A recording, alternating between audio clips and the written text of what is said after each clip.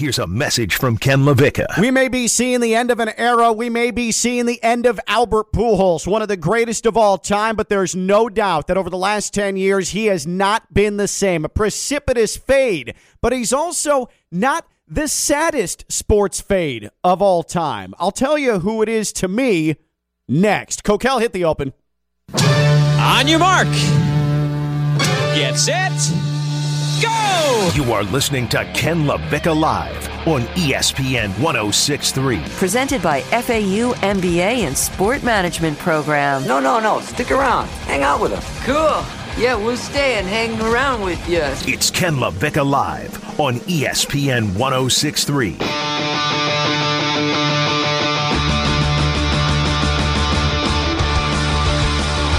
Albert Puljos might be a wrap.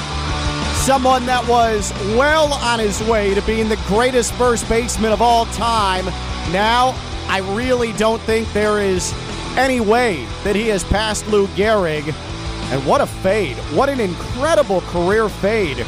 Really sort of unprecedented. However, in terms of a fandom standpoint, there are career fades that have affected me forever and a lot of what-ifs that have affected me in my sports lifetime. Ken LaVicka Live on a Friday. We have made it to the end of the week.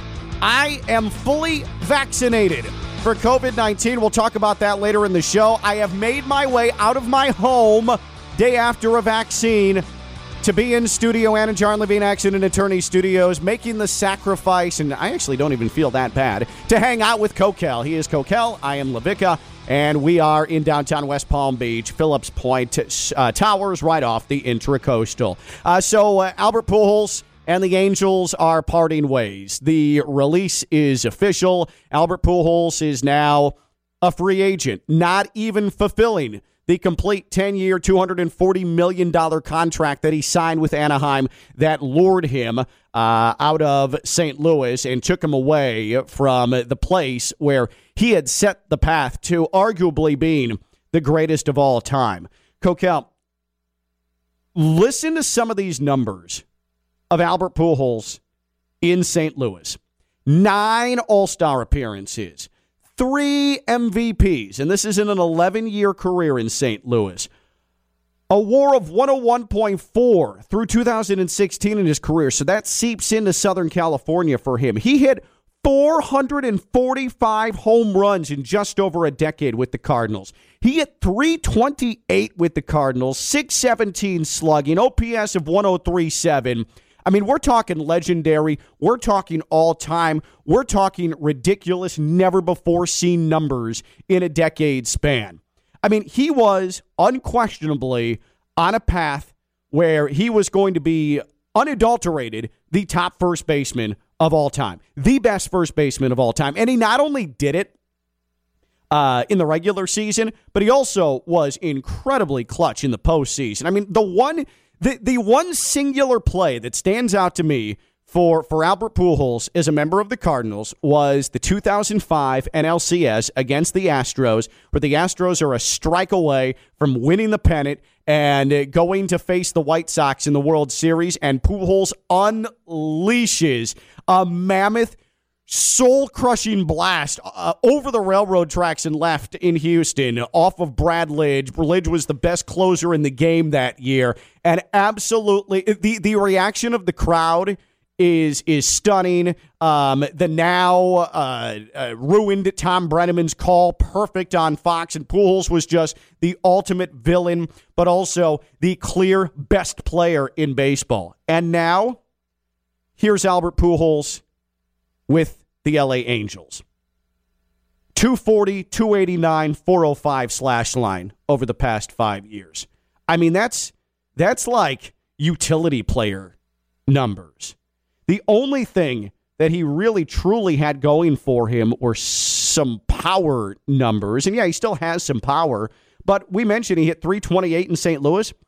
He hit 256 as an Angel. 311 slugging as an Angel. 758 OPS as an Angel. I mean, not only are those numbers well below what he was in St. Louis, they're downright below average from a an actual overall baseball standpoint. I mean, his slide, the Albert Pujols from St. Louis to the Albert Pujols from L.A. is mind-boggling. How did that happen? I know there's discussion about PEDs with him, and I know there's been discussion about whether or not his age is actually his age, and he's going to be a first-ballot Hall of Famer. There's no doubt about it, but it's not out of line to say that what Albert Pujols became with the Angels, and it really started from day one with the Angels. He made one playoff appearance, never won a playoff series. It's sad.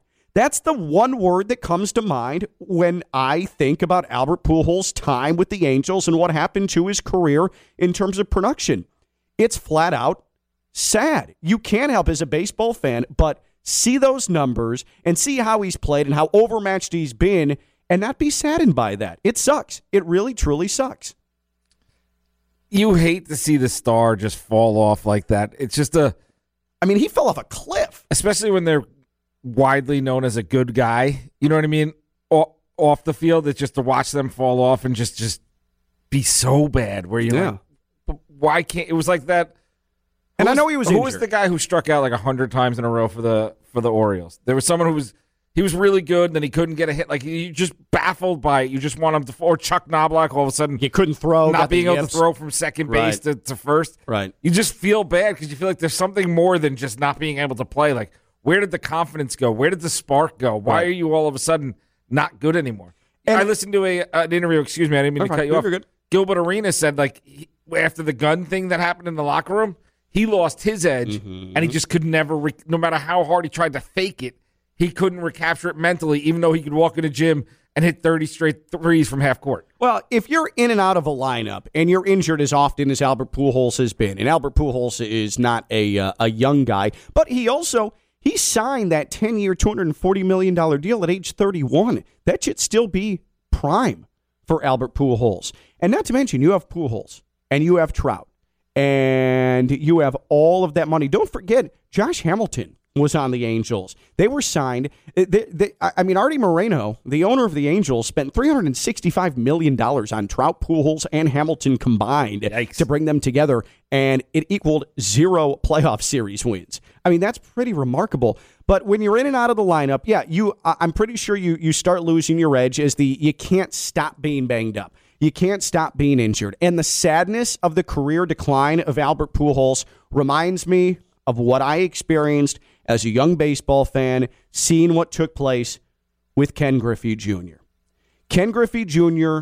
with that swing, the backwards hat, just the smile, the coolness. He was so hip. He's climbing the wall, hitting bombs out of the Kingdome, and then Safeco Field. I mean, the Mariners in 2001. That's still the most dominant regular season team I've ever seen in my life, and they were just flat out cool. And it was so sad to see Griffey not only leave Seattle, but then go to Cincinnati, put on all that weight, get injured all the time, never recapture anything close to what he had with the Mariners. I remember when the White Sox got him for a half a season in 2008, and I'm like, yes, this is going to be amazing. And it wasn't the same. But it was quick with Griffey. Like, it wasn't the same quickly with Ken Griffey Jr. Seems to be the way it happens with a lot of guys. Quick story about Ken Griffey. I grew up a Yankee fan in New York, and I went to a Met game, and I decided to wear a Yankee jersey, which I hate when people wear like the jersey that team's not playing. Yeah. But I had found at Modell's, which is a sports store up there, a Ken Griffey Jr. red shirt underneath. So I purposely wore it. We had great seats because of a friend's dad, fourth row. All the fans are screaming at me, take off the Yankee jersey, take off the Yankee jersey. Took it off. Underneath was a Griffey Reds jersey. Met fans went nuts, and we almost got thrown out.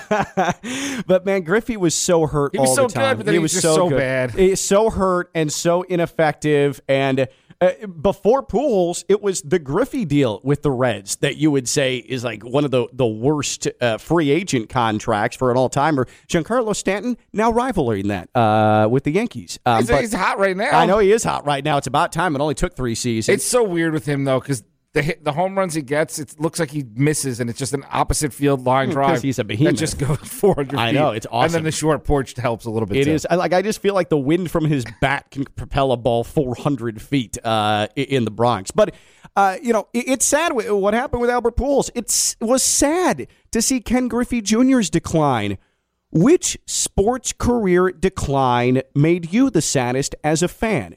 Someone on a team that you follow? Someone that was an all-time great? Or even someone that might have been just an average player that you grew to love or was a fan favorite who just didn't have it anymore, and it was sad to see him go out?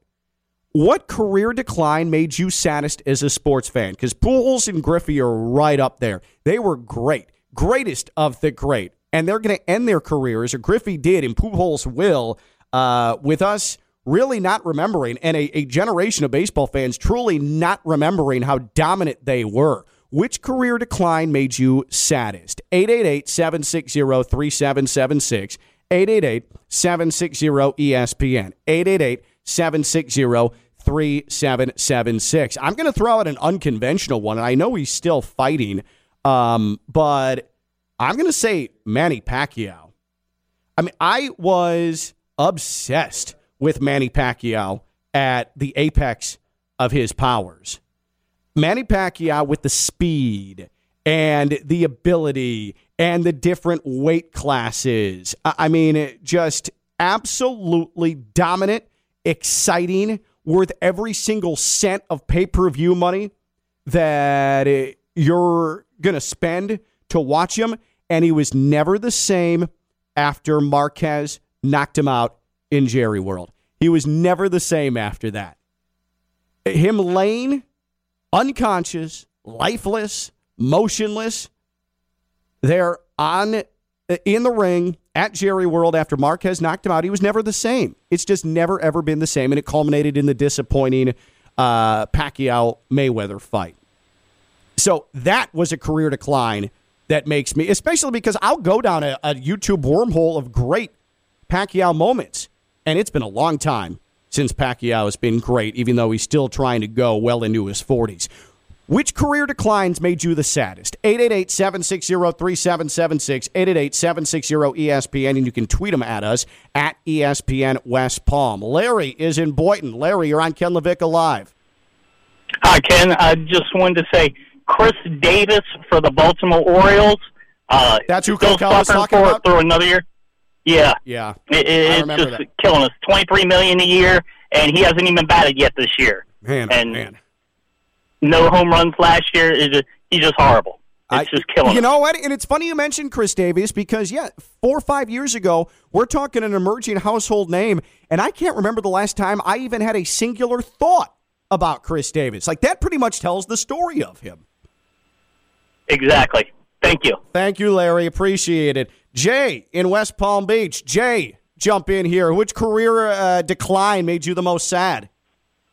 Yeah, man, and one made me most sad is even as a kid, man. I was in tears, man. Muhammad Ali, man. This guy was the greatest, man. American hero, man. And just to see him being a shell of himself, man, I was like, oh, wow. Well, just so disappointing. You know, and I had mentioned Pacquiao. The boxing declines, I think, are the ones that hurt the most, especially the all-time greats. Because, with Ali, you think that he's unbeatable. Even early in his career, bouts that he lost, he'd come back, avenge losses, hold the belts, hold the titles, and go through stretches where they're larger than life. And then when they finally get caught, and Ali's decline was starting to become a bit concerning because, Jay, if you remember, like he started losing speed, he started losing reflexes, and you could start to tell late, and you can go back on YouTube and watch the fights now, you could tell something was wrong there. You could tell something was wrong, and it wasn't shortly after his career ended that you knew something was seriously wrong. Yeah, no question about it. I think one of the things that he made famous, I don't think any other boxer would do that because I think it contributed to his demise, is the rope-a-dope where he would more or less let you just punch him and punch him. And then I don't think any boxer would subscribe to that type of fighting anymore, knowing what we know about the sport. So, completely agree. But that was not due with Ali. No, that's perfect. All right, Jay, appreciate it. 888-760-3776, 888-760-ESPN. Ewing for me. Patrick Ewing at the end of his career because he fell off the Knicks, couple injured years, but then seeing him bloated in Orlando, he had knees, foot, shoulders. You know who's similar to that? Hurt. Speaking of getting bloated late in their career, Sean Kemp. He got fat. He didn't get bloated. He got fat. You remember after the lockout, in 94, Shawn Kemp basically just never lost the weight that he gained in that time off.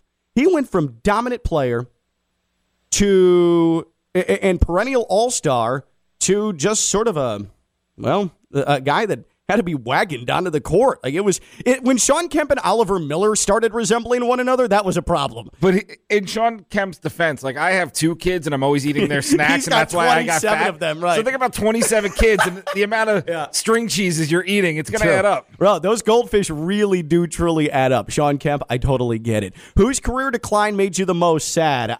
We've talked Muhammad Ali. We've talked Manny Pacquiao. Albert Puljos, of course, after being released by the Angels yesterday. Ken Griffey Jr. And I'll throw out another one, Devin Hester.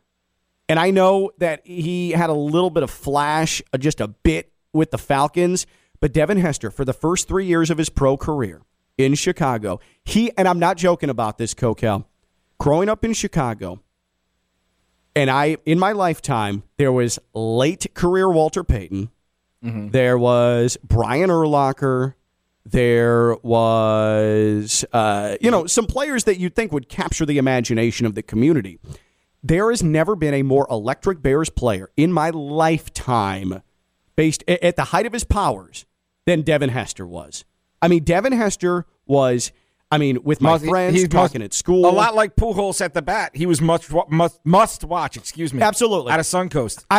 Absolutely. Like there were, you could not miss a punt or a kickoff in the first 3 years. You gathered around to watch it. If he was on your TV, because a lot of this was before you really had access to every game. If he was on your TV and they were punting, you gathered around to see what Hester would do. Like, I was born in 1984. Let's not forget. Walter Payton was late in his career by that point, or at least to a point where he wasn't the true Walter Payton that we knew in the late 70s, in the early 80s. Devin Hester. If we were in the kitchen after church and listening on the radio, or if we're coming home from church, you got to make sure you get home before noon. Can't miss opening kickoff if the Bears won the toss and elected to receive, which they always did because you had Devin Hester. Yeah, exactly. Right. The noon thing threw me off, which I'm so jealous of other Central coasts. time zone, the best time zone. I won't even debate it. It's just fact. I don't know. I would take West Coast with NFL. Start at 10 a.m. and go all day and then go to bed at a regular time. Bro, this was 2015 or 16. FAU basketball started a season in Hawaii.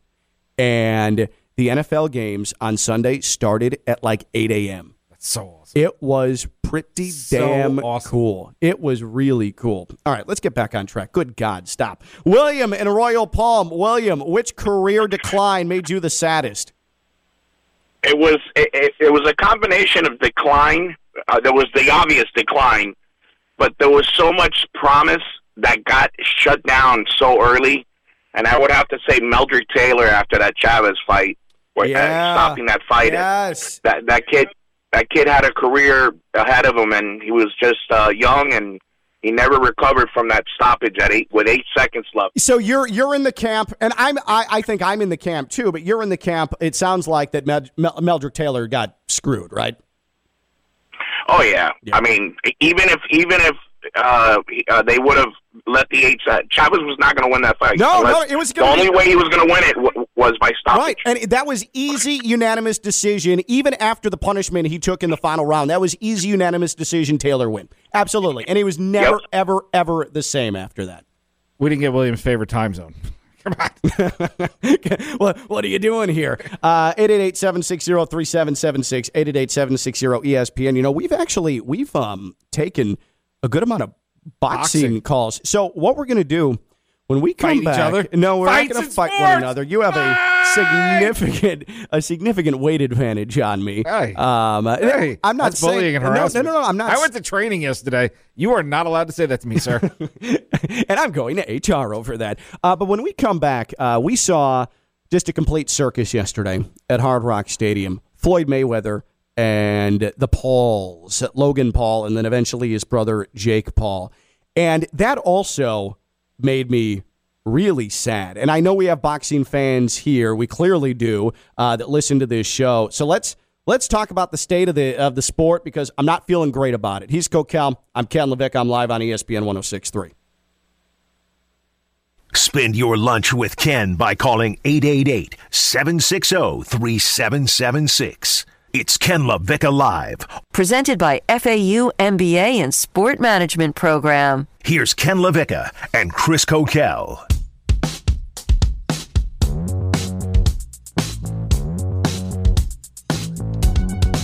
Jimbo, why? Why?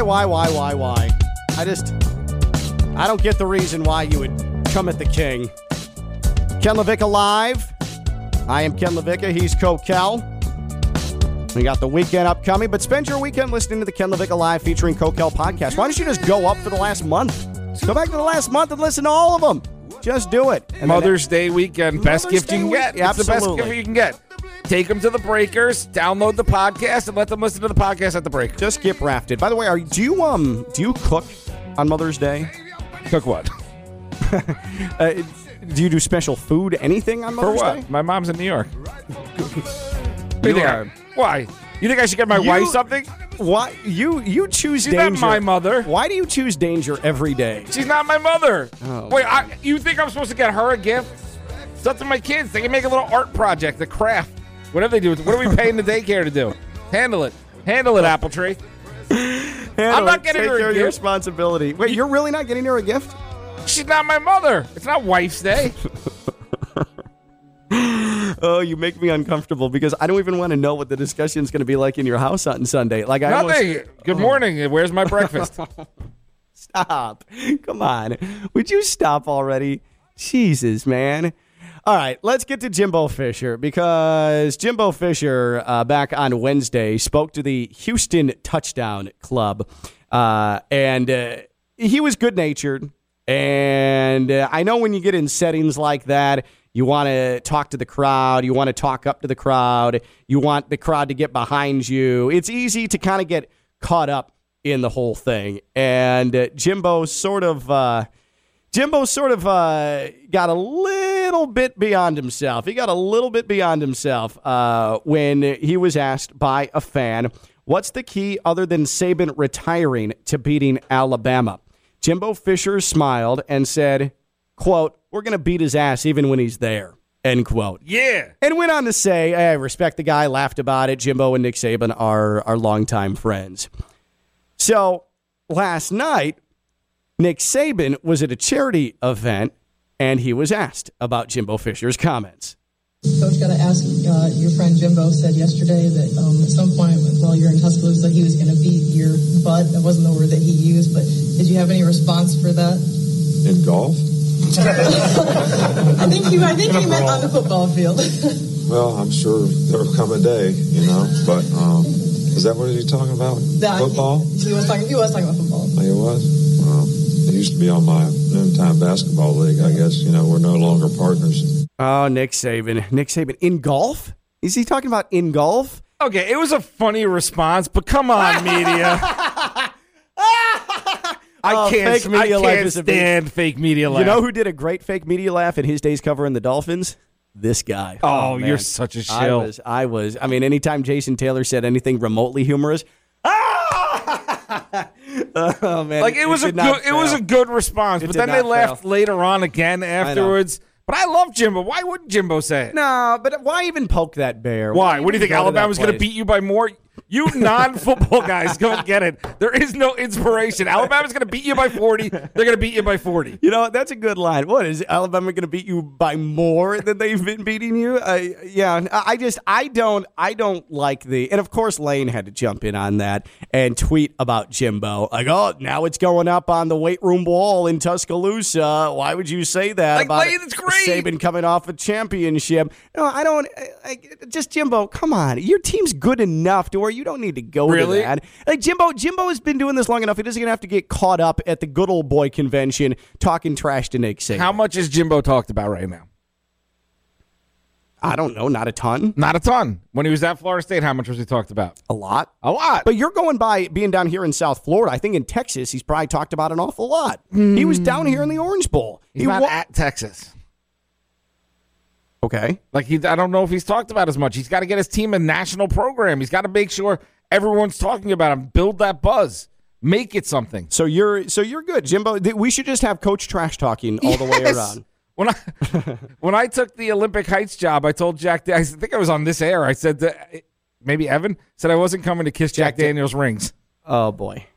You got to talk trash. Jack Former Daniels, all-time Dwyer coach, and now at Cardinal Newman. They destroy us, although Olympic Heights beat Dwyer, but whatever.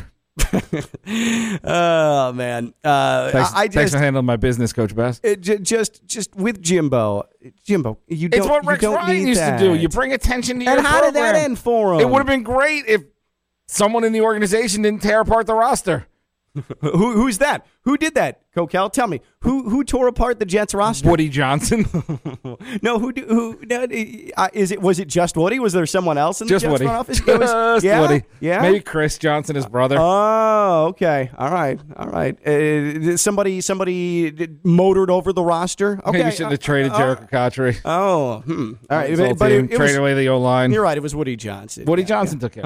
Right. No, you. Why are you trying to start beef? Why are you trying to start beef between me and Mr. T? Mr. T is a great analyst. You nailed it to a T. Yeah, exactly. All right. So we started the show by asking who's the saddest sports decline in your sports lifetime because of Albert Puljos. Clearly, last 10 years, not even close to the same player in St. Louis that he was with the Angels. He was half the player he was with the Angels compared to the Hall of Famer, first ballot, all-time great we saw with the Cardinals. And I said Ken Griffey Jr. is probably the saddest career decline of my lifetime because he was unstoppable. DeBloat on Twitter says Joe Namath was the saddest decline for him. I mean, shining star, and it didn't take long for that to really come like middled. But I don't think people still realize that he was all athleticism. He was dunking balls in high school when no one else was dunking. That's what his game was. Then he blew out his knees. His knees are what was the decline. Like Joe Namath gets this overrated. If he stayed healthy or if he had today's science, he would have had a much better career. Fantasy Brad says Roy Jones Jr. Roy Jones, who, man, it was jarring to see him against Tyson. Really looked like he didn't know much about what he was doing any longer. Captain America says Bo Jackson. After the hip injury. Yeah, that hurt. And the hip replacement, getting hurt with the Raiders, and being a White Sox fan, I saw him make his return to baseball, and seeing him not able to really, truly move was wild. I mean, really wild. So good in Tecmo Bowl. The best Tecmo Bowl player ever. He's arguably the greatest. Ooh, LT was, you could rush all, you couldn't throw against the Giants. I'll take offense over the. How? How can you take out? You can't throw the ball with LT. You could. No. Bo Jackson, if you bang B hard enough, just like smash that button hard enough, you could break through an LT tackle in Tecmo Bowl. 888-760-3776. LT versus Bo Jackson. David Reynolds also says Bo Jackson. Matthew Riskigno tweets Jamal Adams is the toughest career fade that he's seen. I think that's some Jets pettiness right there. Yeah, maybe right? you're just mad that he left the team. He's not bad. Right. Brian Cole, Griffey, Mike loves beer, Griffey. Heat Mando says Griffey as well. Serious beer aficionado says Peyton Manning. Yeah, he fell off because he had the record season the year before. And it's weird, his fall off fell into a Super Bowl championship. Well, part of it, he was still winning, but he went from just a truly incredible passer, unbelievably accurate, to having no arm whatsoever. His arm fell off. It looked painful to watch him throw.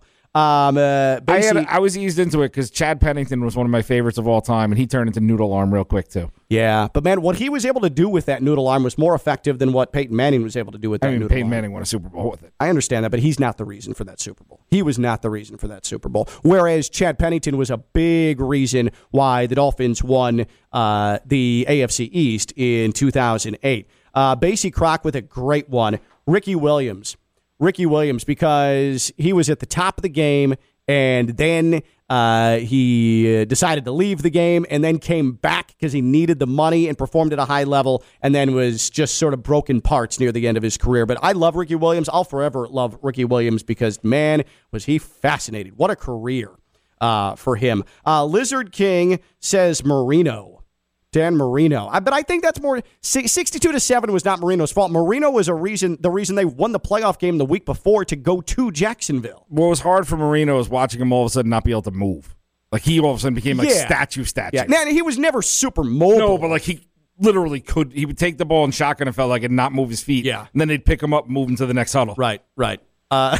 Just lift him up and place him there. Eddie in Boynton, wrap us up for the week here. Who's the saddest sports decline? to me, it was Don Mattingly. For 5 years, he was the best player in baseball, and then he hurt his back. Yep. And he's not in the Hall of Fame because of it. Yeah. So that's my guy. Eddie, watching him go through all those different batting stances just for his back was so rough. Yeah. Jim told me he went through something similar. Yeah. I mean, he got a leg kick right before the playoff of his last year, and he hit like 400 in the playoffs, and then that was it, man. But you know, that really hurt. He should be in the Hall of Fame, but you know, once that back went, that was it. Yeah. Yeah. That was it. Appreciate it, Eddie. Really do appreciate that. Yes. Poor Donnie Baseball. Left the Yankees. They won the World Series the next year. Became a bench coach for the Yankees. Left. They won the World Series the next year. Oh, Don. Oh, Don. And then he goes to deep playoff runs with the Dodgers, and then they eventually win a championship with him gone as well. We also had a caller during the break say Troy Aikman and Emmitt Smith. Did they fall off at the same time? I didn't feel like they did. No, I think Emmitt Smith had a couple more years. He had he was decent in Arizona, but Troy Aikman with the concussions, that was a slow burn for him for sure. All right, that's a wrap. Hey, real quick, I want to thank everybody at Baptist Health for getting me vaccinated. I got shot number 2 yesterday, and I really, really, really appreciate it. Please get vaccinated, and if you need to, go through Baptist Health. They have vaccines available. Kokell's fully vaccinated. I'm fully vaccinated. How you feeling? A little sluggish, but other than that, I feel good. And I'm wondering, is it working? The fact I haven't had side effects, I'm a little worried it's not working. It's working. Don't listen to that, because people who are sick and saying that means it's working, it's like when the doctor tells me why my son won't poop in the toilet. He tells me it's because he's really smart. They're just trying to make me feel better. No, the doctors said if you don't have side effects, everything's good. You're still protected. It's all good. And so I am absolutely thrilled. Kokell, we'll talk to you on Monday. Don't forget to subscribe to the podcast. I'm Ken LaVicka. And go to the South Florida Fair. And next Friday, Racing Pigs. Kokell Racing Pigs. Good Lord. We'll talk to you Monday on ESPN 106.3.